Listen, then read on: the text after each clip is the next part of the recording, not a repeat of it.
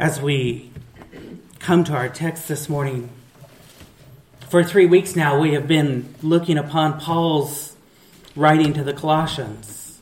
We've been examining chapter 3, verse 12 now for 3 weeks. And we see his description of God's children.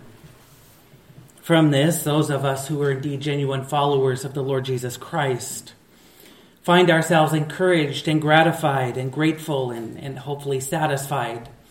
Not merely because of who we are, but because of who we are in Christ. That is to say, we rejoice in our position as children of God.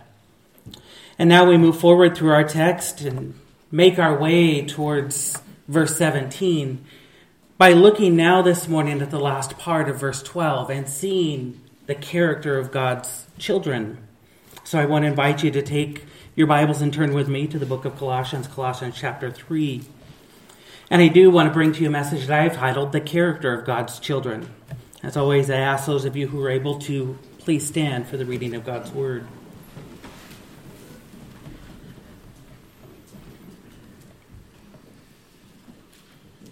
Simply beginning in verse 12 of chapter 3, we read, Put on then, as God's chosen ones, holy and beloved, put on compassionate hearts, kindness, humility, meekness, and patience, bearing with one another. And if one has a complaint against another, forgiving each other, as the Lord has forgiven you, so you also must forgive. And above all of these, put on love, which binds everything together in perfect harmony. And let the peace of Christ rule in your hearts, to which indeed you were called in one body, and be thankful. Let the word of Christ dwell in you richly, teaching and admonishing one another in all wisdom, singing psalms and hymns and spiritual songs with thankfulness in your hearts to God. And whatever you do, in word or deed, do everything in the name of the Lord Jesus, giving thanks to God the Father through him. You may be seated.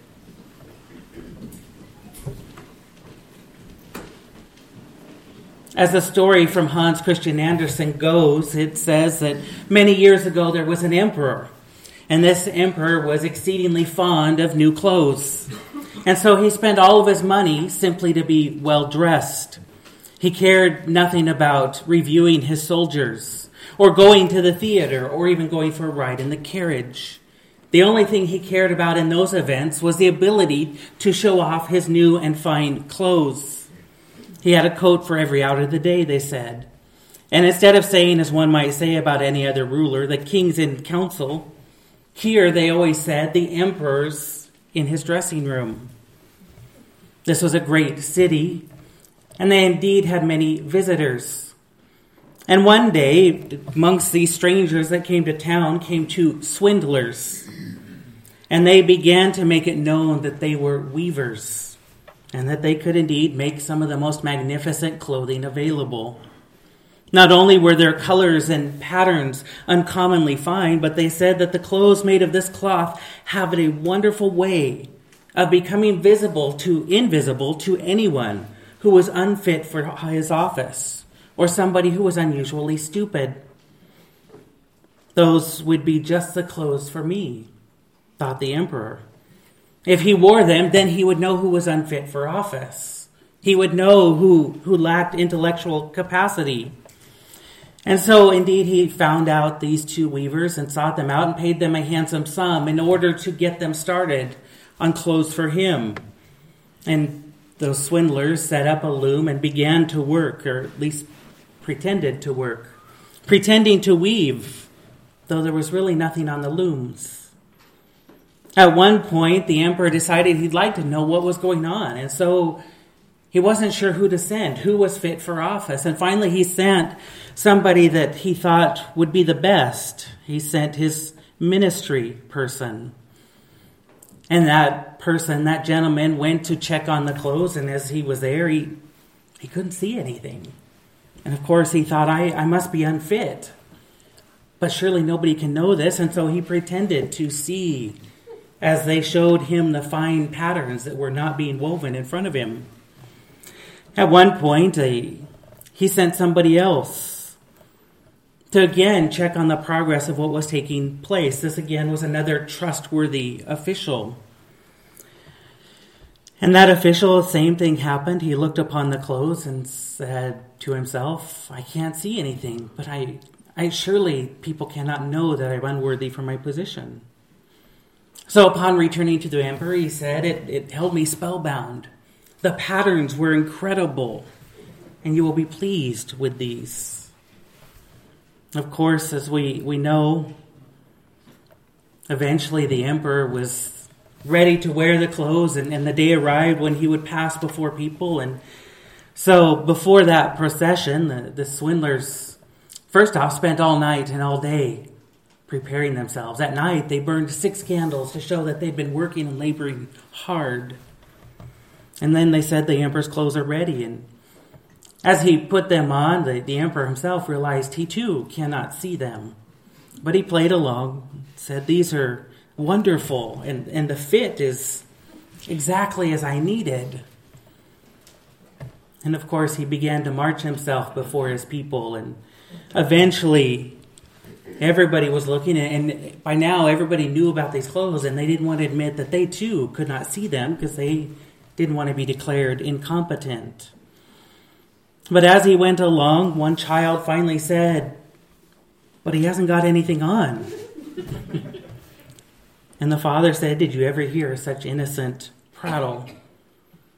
But then whispering began, and then one person said, but the child is correct. He hasn't anything on. And on it went until finally the whole town cried, he doesn't have anything on. And by that point, the emperor knew they were probably correct. But the procession had to go on, and he marched through town without any clothes. The story, of course, is the emperor's new clothes. There are many interpretations and many morals proffered about the significance of that story. Some will say that it speaks to people's gullibility, or their willingness to believe, or pretend to believe at least, in something that is really worthless. Others will point to the fact that people are afraid to point out an obvious truth.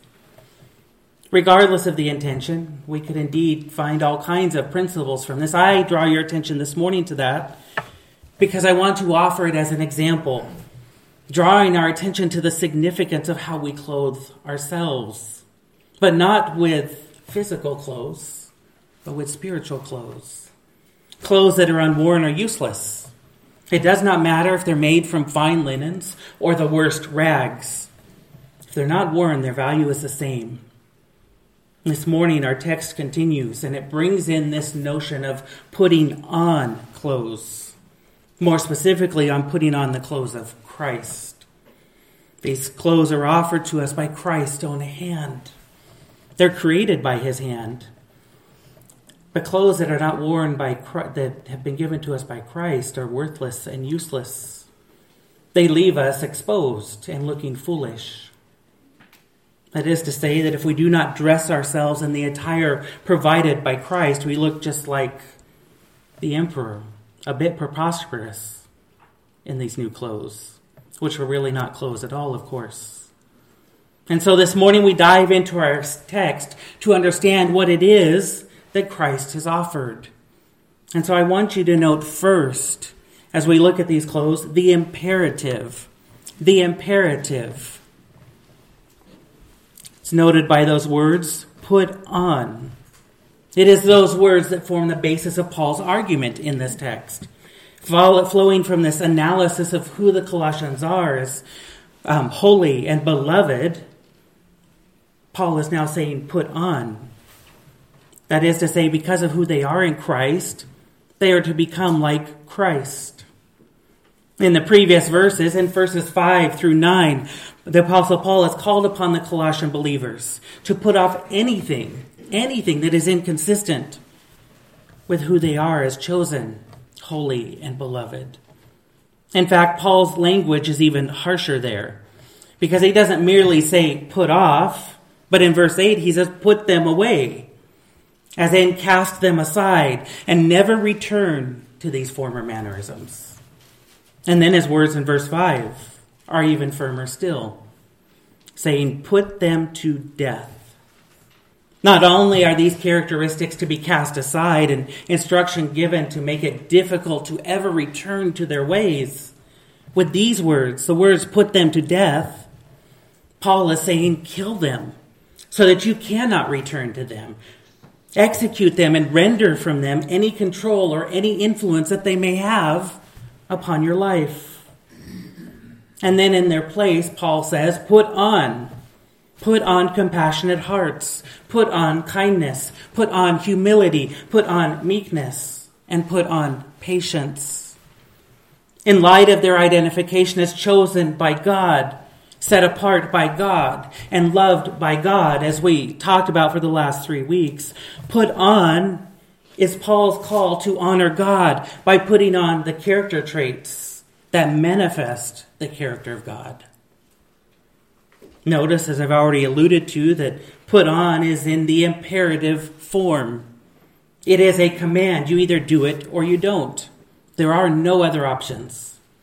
One either obeys God by obeying Paul's exhortations here, or they disobey God. This command is not subject to personal preference. This mandate is not decided by individual inclination. Nor is it a directive determined by careful choice. Commands are formed by the autonomous authority of God. And these two words, put on, emerge from God's call to Christ-likeness. From his work to make the old man a new man comes this reasonable expectation of conformity to the image of his Son. The call of transformation is necessary. It's born out of one's relationship with God through Christ. Remember last week that I quoted to you 2 verses, the first being Hebrews 13:8, which declares Jesus Christ is the same yesterday and today and forever. This point is drawn from the Old Testament, where the Lord declares about himself, "For I, the Lord, do not change." Take a moment, though, and look at Psalm 102. We consider the words of the psalmist there, and the psalmist writes in Psalm 102, beginning in verse 24 through 27, "O my God, I say, take me not away in the midst of my days, you whose years endure throughout all generations. Of old you laid the foundation of the earth, and the heavens are the work of your hands. They will perish, but you will remain. They will wear out like a garment. You will change them like a robe, and they will pass away. But you, Lord, are the same, and your years have no end." The Lord may change people, but he himself never changes. For the sinless Spirit of the Lord to take up residence in the sinful flesh of men and women, someone in that relationship has to change. And since God does not change, it must be us. The Lord does not change upon knowing people, but rather people change upon knowing the Lord. And so the call here is to put off the self and put on Christ. It conveys the idea to clothe oneself, to put on attire that is appropriate for the occasion. One does not wear the same clothes to a formal banquet that he wore fishing earlier in the day. I hesitate to say that because I'm sure there's somebody here saying, "No, I do that." And I know you probably do. But the typical average person does not. They dress for the occasion, and the state of the event determines the state of their clothes. Thursday, I had taught with a man in the morning, taught with a group of men. And so we were in our formal outfits, some of us with ties, some of us with jackets. But then we had a long break for the afternoon. And so by the time we came back to lunch, one man in particular had dressed down, t-shirt and jeans. And we were standing there talking and had this conversation about some of the silly things that Christians argue about and fight about. And then he said, "Robert, I got to tell you something. This evening I'm going to make an announcement. I've been given 3 minutes. And I'm going to make an announcement." And I looked at him and said, "Are you doing it in those clothes? Because that will cause a fight." And his response, of course not. And by the time the evening session arrived, he did indeed change into a jacket and a tie and was ready to present his announcement. This is how it is with Christians. Christians whose mindset is upward, fixated on heaven, as verses 1 and 2 tell us in Colossians 3. They're awaiting the great marriage banquet. It is there that the church, as a bride, will come face to face with the bridegroom. And so finally, after fixating on eternity, Christ and his bride will finally look upon one another. And which bride has never wanted to dress for her groom? When the day arrives, most brides awaken in the wee hours in order to prepare themselves. The bride will conceal herself behind a dress and veil. She will cover what she sees as blemishes with something to the tune of 3, 4, 18 layers of makeup. I don't know. Although I have yet to find a groom or meet a groom who didn't already think his bride the most beautiful person there beforehand. But it is the bride's love and desire for her husband that motivates her to care for herself. And so it is with those who are clothing themselves in preparation for meeting Christ. This is the call to put on here.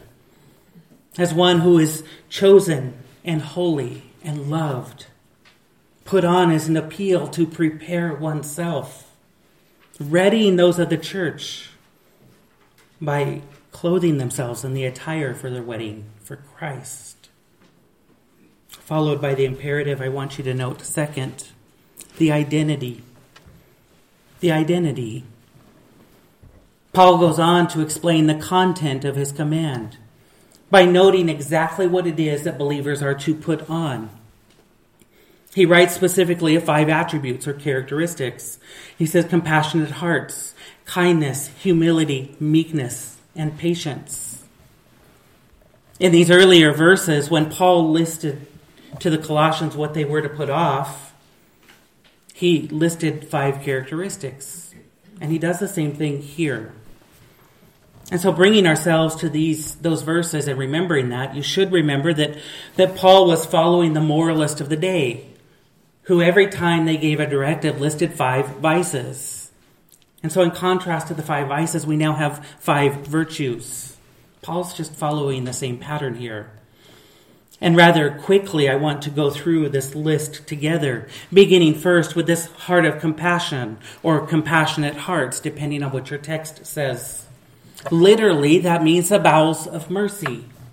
The bowels of mercy. While we in our modern era speak of the heart as the center of emotion, in Paul's day, they referred to the internal organs, the intestines, and the stomach. And so our translation says heart, but literally it's bowels of mercy. The idea was that was where the soft tissue was. And that soft tissue was equated with a softness and a vulnerability that people would have. And that softness and vulnerability would do what? It would produce deep feelings of concern for the needs of others. We see this in Philippians 1:8, where Paul says, "For God is my witness, how I yearn for you all with the affection of Christ Jesus." That word yearn captures very much a heart of compassion. And we see this in Paul. When we began our study of Colossians all the way back in chapter 1, we see just Paul's prayer for people and see it as one of motivated by a heart of compassion. Much like that heart of compassion that indicates deep feelings of concern for others, we now have kindness. Kindness which desires the good of others. The Lord himself displays kindness in his relationship with others. Psalm 25:7, "Remember not the sins of my youth or my transgressions. According to your steadfast love and kindness, remember me for the sake of your goodness, O Lord." In Titus 3:4-5, it is manifested in Christ appearing. It says, "But when the goodness and loving kindness of God our Savior appeared, he saved us." So the manifestation of Christ in itself is an appearance of God's goodness. Robert Gromacki describes kindness simply as grace in action. Grace in action is most beautifully presented by Christ's work on the cross, which of course is the most perfect display of kindness. And then we come to humility. Humility, specifically here, says humbleness of mind.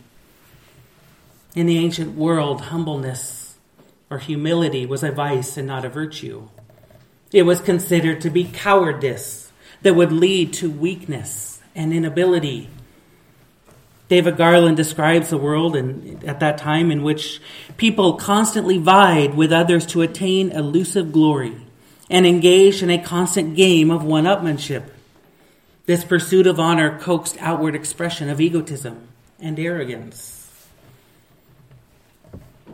The culture of the day pursued arrogance. It was an exemplification of doing what was best for self. The very opposite of humility. Christ, though, transformed that. Because he elevated humility from inadequacy to respectability. Turn with me a few pages back to Philippians chapter 2. Philippians chapter 2.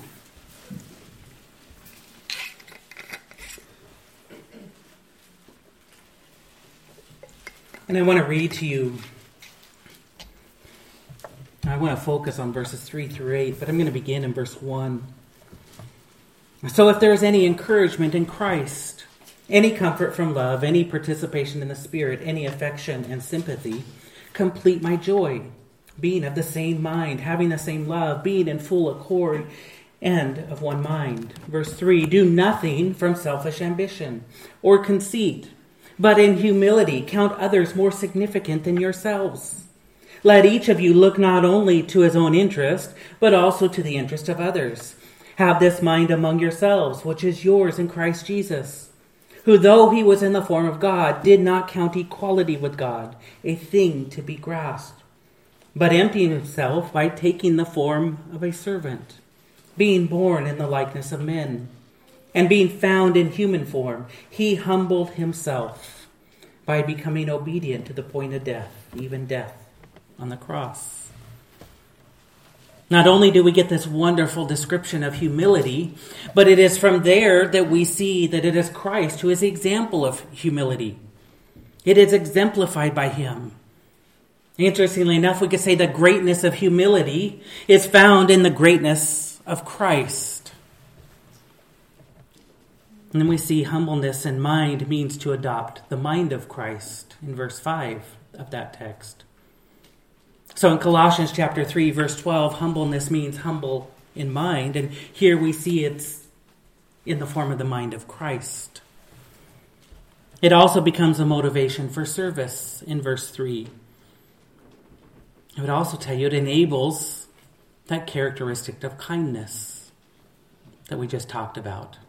Verses 3 through 5 in Philippians 2 show us exactly what kindness is, and that is a result of humility.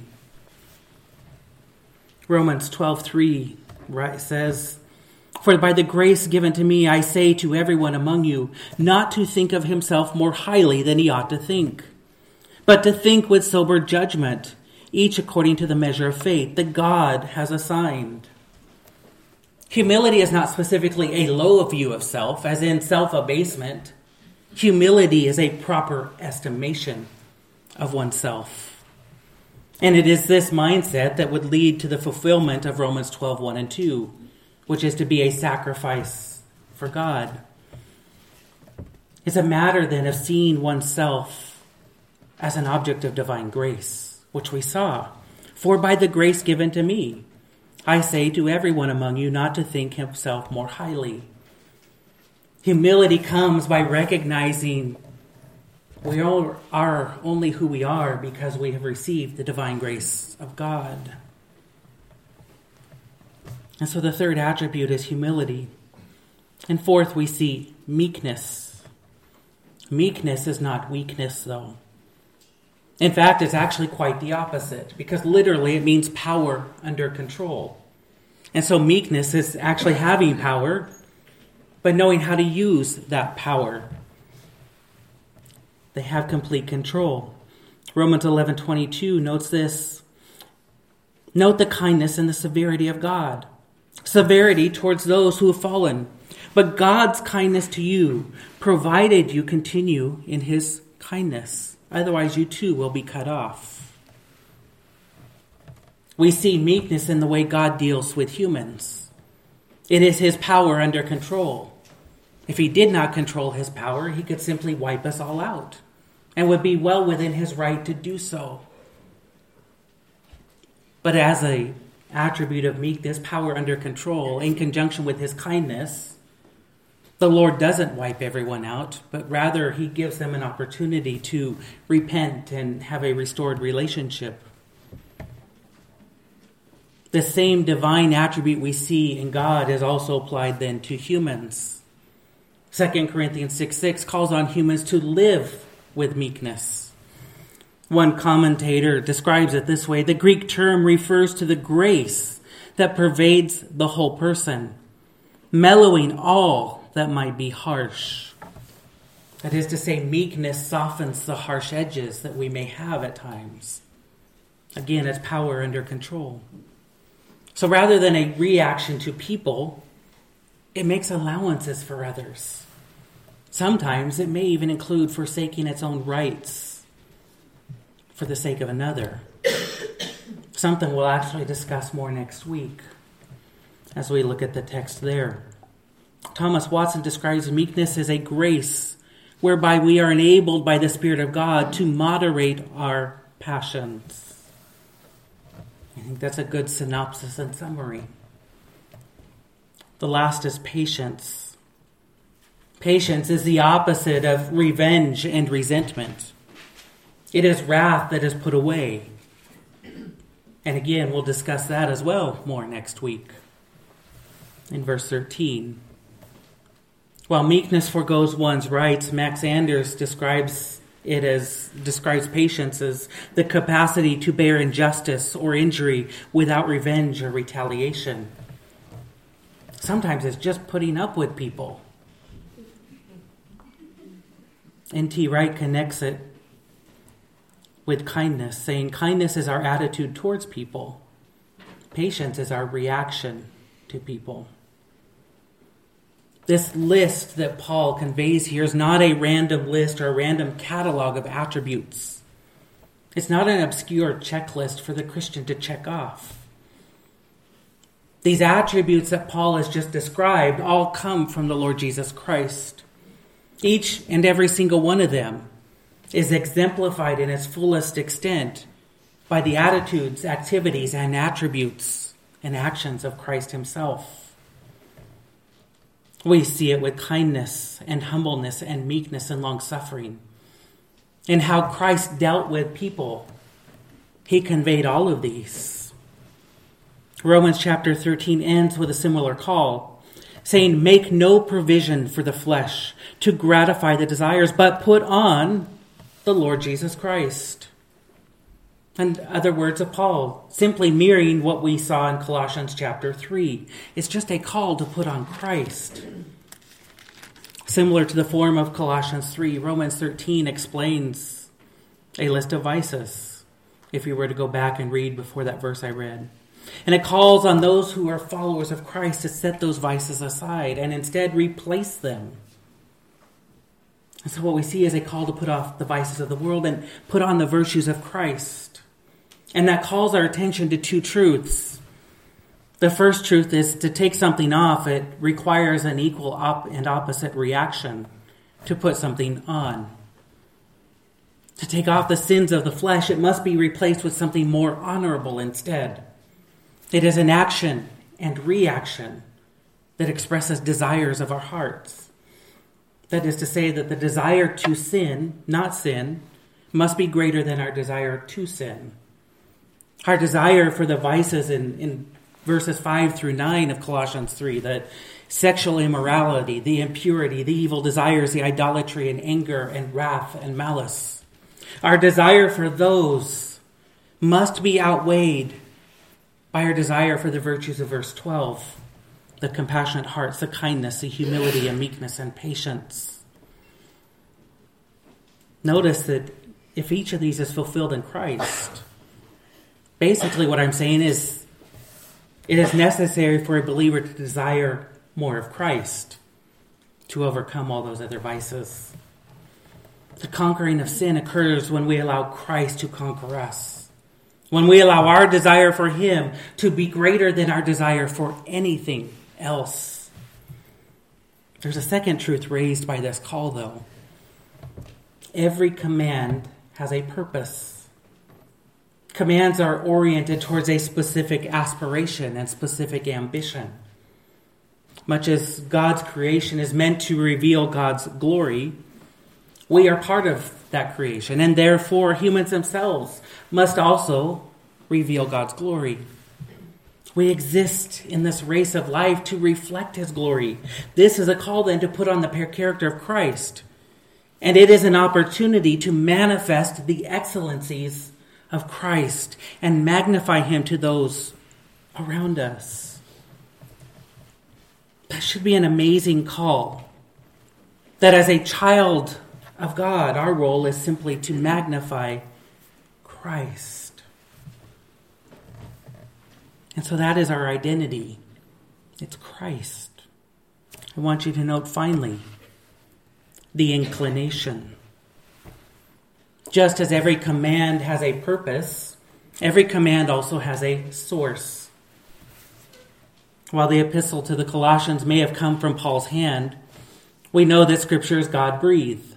Literally, each word is not the product of Paul's thoughts, but it's the product of God's speech. That's why our doctrinal statement reads, we believe that the 66 books of the Bible are the inspired record of God's revelation of himself and of his will to mankind, and that they are without error. Inspired by God, the Word of God is infallible and inerrant. That is to say that not only does it not err, but it cannot err, because God himself is inerrant and infallible. And so his word is as well.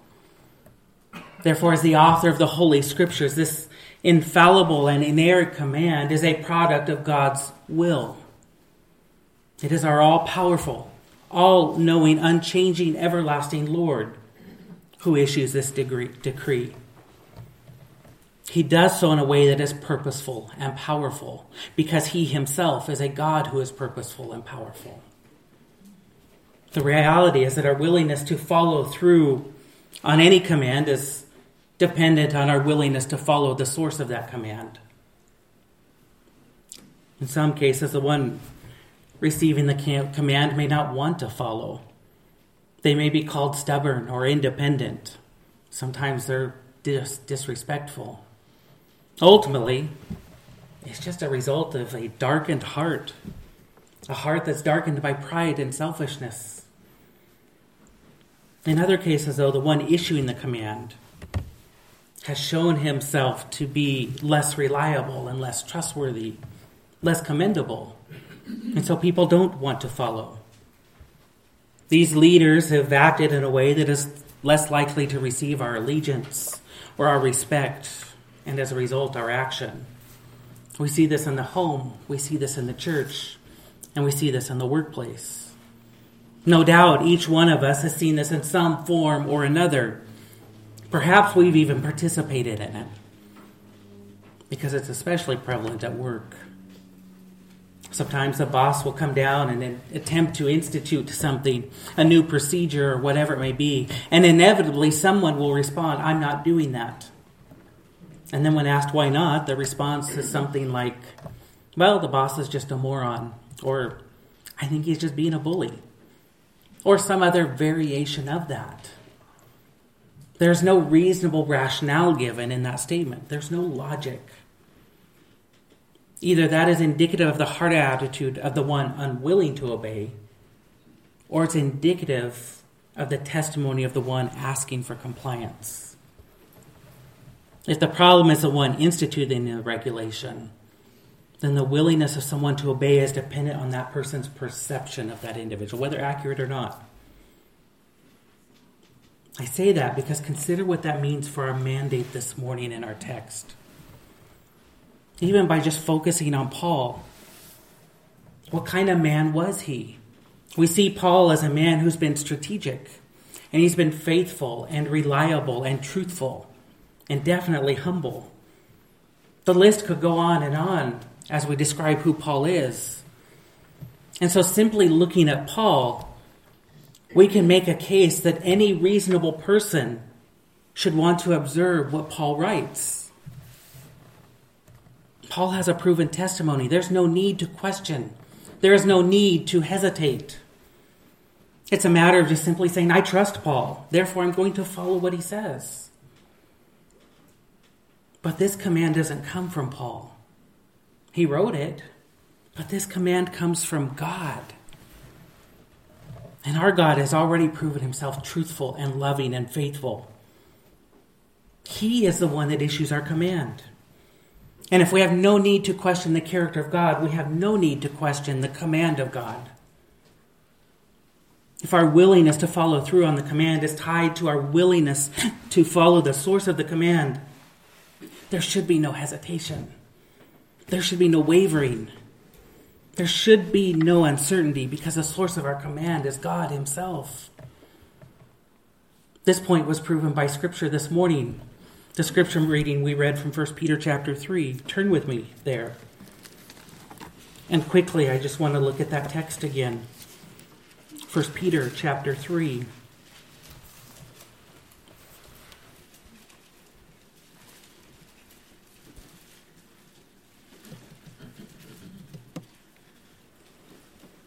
In 1 Peter chapter 3, just beginning in verse 8, look what we read. Finally, all of you have unity of mind, sympathy, brotherly love, a tender heart, and a humble mind. What does that sound like to you? Is there anywhere in Scripture that you've read recently that sounds like that text? If you say no, I'm starting the sermon over. So, 1 Peter 3:8 sounds similar to the text of Colossians 3:12, which says, put on compassionate hearts, kindness, humility, meekness, and patience. Colossians 3:12 and 1 Peter 3:8, they're both at the beginning of these discourses, and each begins in a similar manner, by calling attention to Christ-like character. But they do so from different perspectives. In Colossians, Paul emphasizes who we should be because God valued us. Peter, though, stipulates this is who we should be because we value God. So Colossians chapter 3 begins with, because God valued you, because God chose you, he loved you. Indeed, you should have this character. But we look at Peter, and now he is saying that such behavior, such character is born out of a reverence for God. With that call of 1 Peter 3:8, notice what follows in that text. It's an exaltation of who Christ is. It's putting Christ in his rightful place. Verse 15, he calls upon the people to honor Christ, even saying they should defend Christ's honor. And verse 16 suggests that one's behavior in Christ is a defense of their own integrity. And then, while discussing baptism in verse 22, the apostle links together one's individual conscience with the exaltation and resurrection of Christ.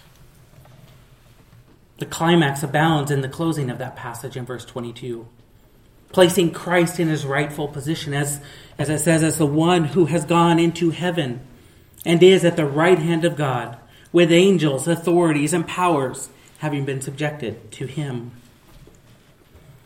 Within this passage, Peter writes of suffering that will come. He assures believers that one day suffering is going to come upon them.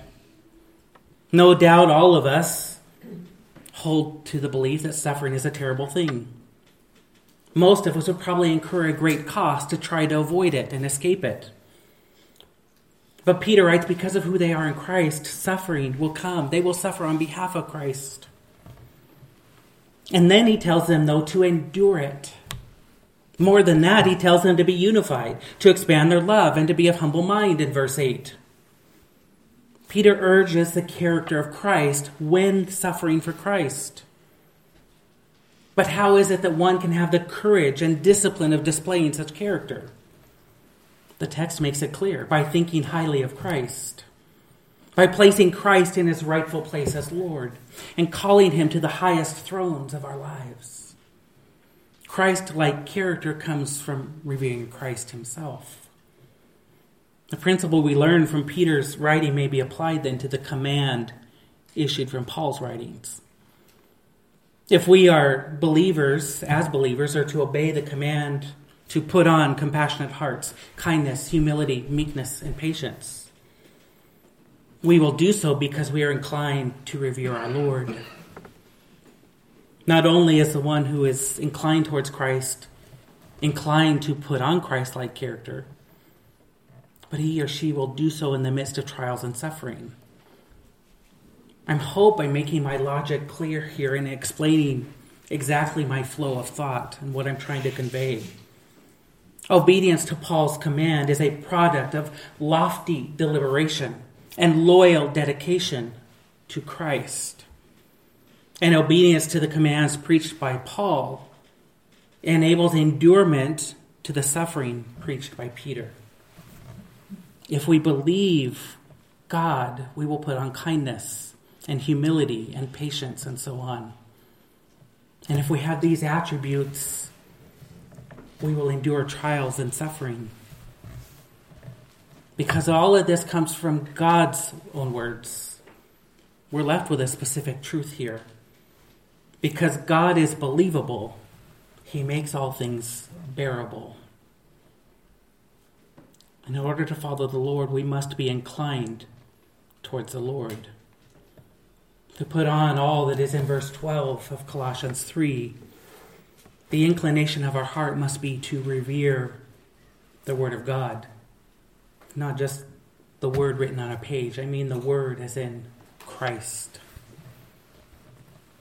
While still reminding us of our sinful nature, clothes are part of our functional way of life. They cover us in the same way that they were instituted in the garden at the fall. The clothes we wear are a reminder of our sinful nature and our need for the covering of sin. They also protect us. We kind of saw that in verse 16 of 1 Peter chapter 3, in which the character of Christ protects us from slander and those who revile Christ. And so we cannot live like the emperor in his new clothes, claiming to have new clothes and never putting them on because we never actually had them. That is foolish endeavor. It reveals a lack of wisdom, a lack of character, and a lack of Christ-likeness. Unlike the emperor's new clothes, though, who were bound together by swindlers, ours are bound by Christ. They come together from the finest and most expensive threads that can't even be bought. They are so expensive. Because they are threads that are comprised first of a thread of Christ's death, and then Christ's burial, and finally Christ's resurrection. We put on meekness and humility and patience and compassionate hearts in a response to what Christ did by his death, burial, and resurrection.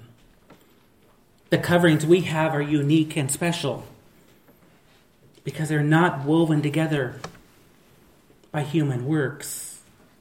They're woven together by Christ's works. Let's pray. Our Father God, we are grateful this morning. Grateful that because you are a believable God, you make all things bearable. Grateful that because we fixate on you, we can tolerate all things in your name. Father, it is our great honor and our great privilege that through all those things, we are able to glorify and honor you.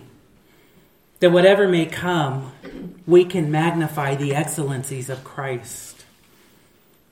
And we do so, Lord, by by wearing those clothes you've already knitted together for us. Those clothes that you gave us when you called us and loved us and set us apart. Those clothes of kindness and gentleness and holiness and patience.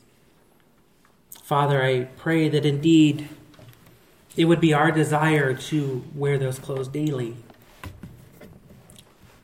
Let us not be like the emperor in the story and think that we have something when we've had nothing, Lord, but rather help us to put on the clothes that clothe us in your Son. Father, indeed, we are greatly privileged that you have put this together for us, Lord. And so, Father, may we honor you in all that we do. It is in your holy and precious name we pray. Amen.